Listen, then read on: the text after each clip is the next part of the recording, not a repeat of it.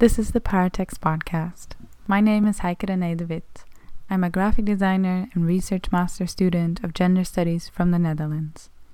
In this audio space, I want to explore the life and relations that surround textual objects through reading, listening, investigating, and speaking with and alongside writings that I enjoy and am meaningfully confused by. For further conversations, come find me on Instagram at Heike Renee. This is episode 2 of 3 reading notes on the themes of becoming and relationality, titled Thinking Difference, Doing Different. I wrote it in June 2022 in the context of a tutorial gender studies at the University of Utrecht. Dear listener, I had wanted to close the last reading notes with an analogy I now want to introduce this one with.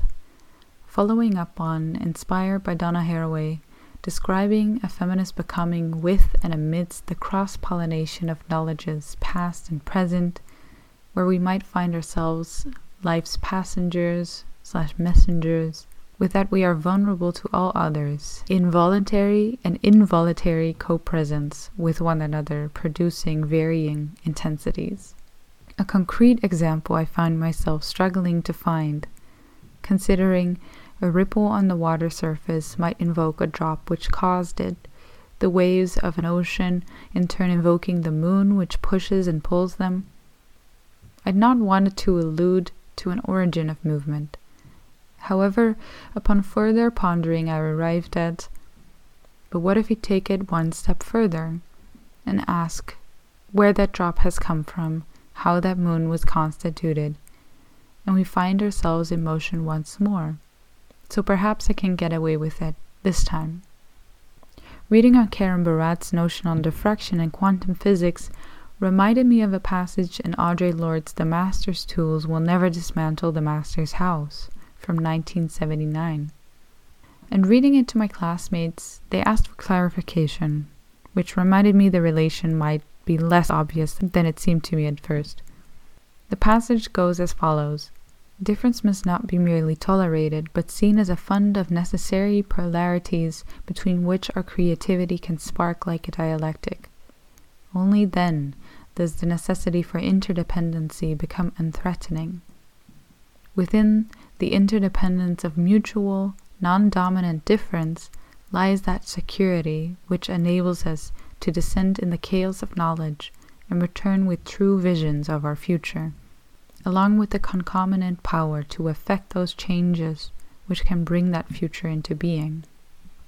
Black feminists have made efforts to materialize positive notions of difference by aiming to dislodge it from binary and hierarchical relations to sameness, where sameness might as well stand in for whiteness and maleness, and the expectations for all to assimilate to these hegemonic categories, the myth of the universal man. Therein, Barad's interventions create resonances here from which difference can be rethought. They allow for differing difference, where all otherness, constituted in opposition to a hegemonic humanist ideal, is not conflated again to sameness. Analogous relations across species, including the human, are troubled this way. The specific intervention Barad makes, however, in Meeting the Universe Halfway from 2007, is their specific explication of the way differences are transformed, made to matter, through our already entangled interactions. Our encounters are structured. Within them we push and pull, invite and avow, iteratively and consequently. Barad's agential realism acknowledges that our human words, pictures, representations do not envelop the real, but enter into mutually constitutive relationships within our experiences of the real and our representations.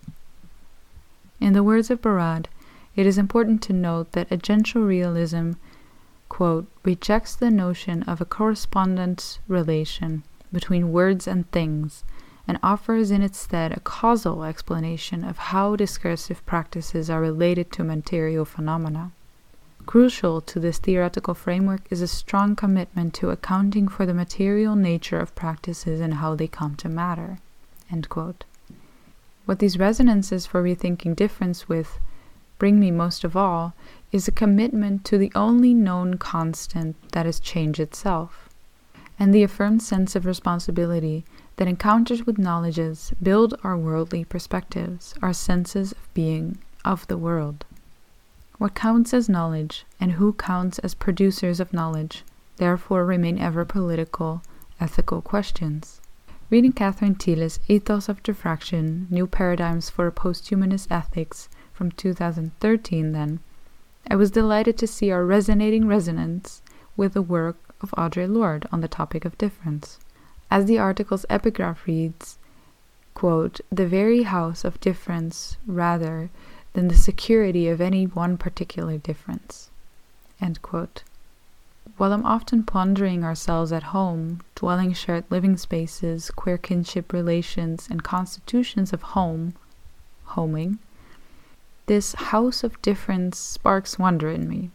Indeed, Thiele asks, quote, "How to live in a world of differences, a world in and as ongoing differentiation, so that new senses of commonality are envisioned," end quote.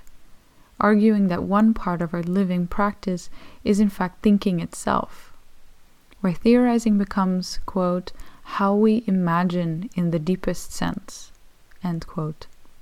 Our theories for thinking difference, then, are part of a process of differentiation, and it is thus always already a political and ethical undertaking. Then, the most prominent intervention that diffraction and quantum theory point me towards is the conception of matter understood both as particle and wave patterns. Diffraction allows us a notion of such wave patterns intersecting like those of two stones dropped close together in a pond. This space of resonance between is not simply a 1+1, but a complex effect of all components involved. However, most wave patterns represent rather a motion of contraction and expansion, like that of a heart monitor. Even the body of water that is the pond could be said to contract and necessarily respond by expanding to redistribute its mass in ripples across the surface, absorbing the stone. Then, imagine a hollow sphere closing in on itself and expanding outwards, or the slightly less abstract image of our own lungs. Any point on this sphere, any cell of our lung, is moving back and forth in this motion of contraction and expansion. In an isolated space entirely void of any other movement, this movement goes perfectly back and forth across one axis. If the sphere or the person with the lungs were not perfectly still, this line necessarily starts to oscillate too. Imagine yourself walking, lifting your body a little with every step. What beautiful waves become of our lung cells after images. In, out, up, and down. Then consider the Earth's rotation, rotating on an axis, elliptically around the sun, sometimes nearer, sometimes further away. The moon's gravitation, providing even more steps to this dance. Our solar system's rotation, an avenue through even larger systems, etc. What I'm implying in a very rudimentary fashion here is the suggestion that we may be somehow contracting and expanding like a breath that cannot be held. We're all wobbling along being of this universe, no wonder any part of it will not hold still. Through all this imagination, constricted in knowledges about heart monitors, mathematical spheres, lung cells, and planetary rotations, I was able to arrive at something entirely not new.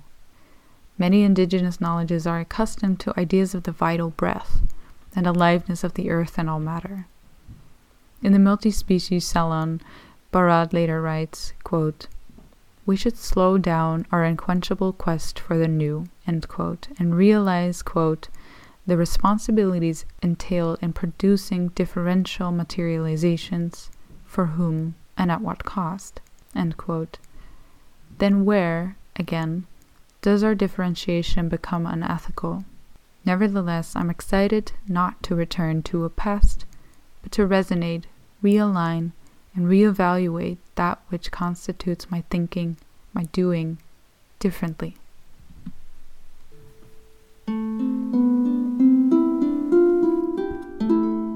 Thank you for listening to the Paratext podcast. You can reach out to me for questions, feedback, or comments on Instagram at Heike Renee.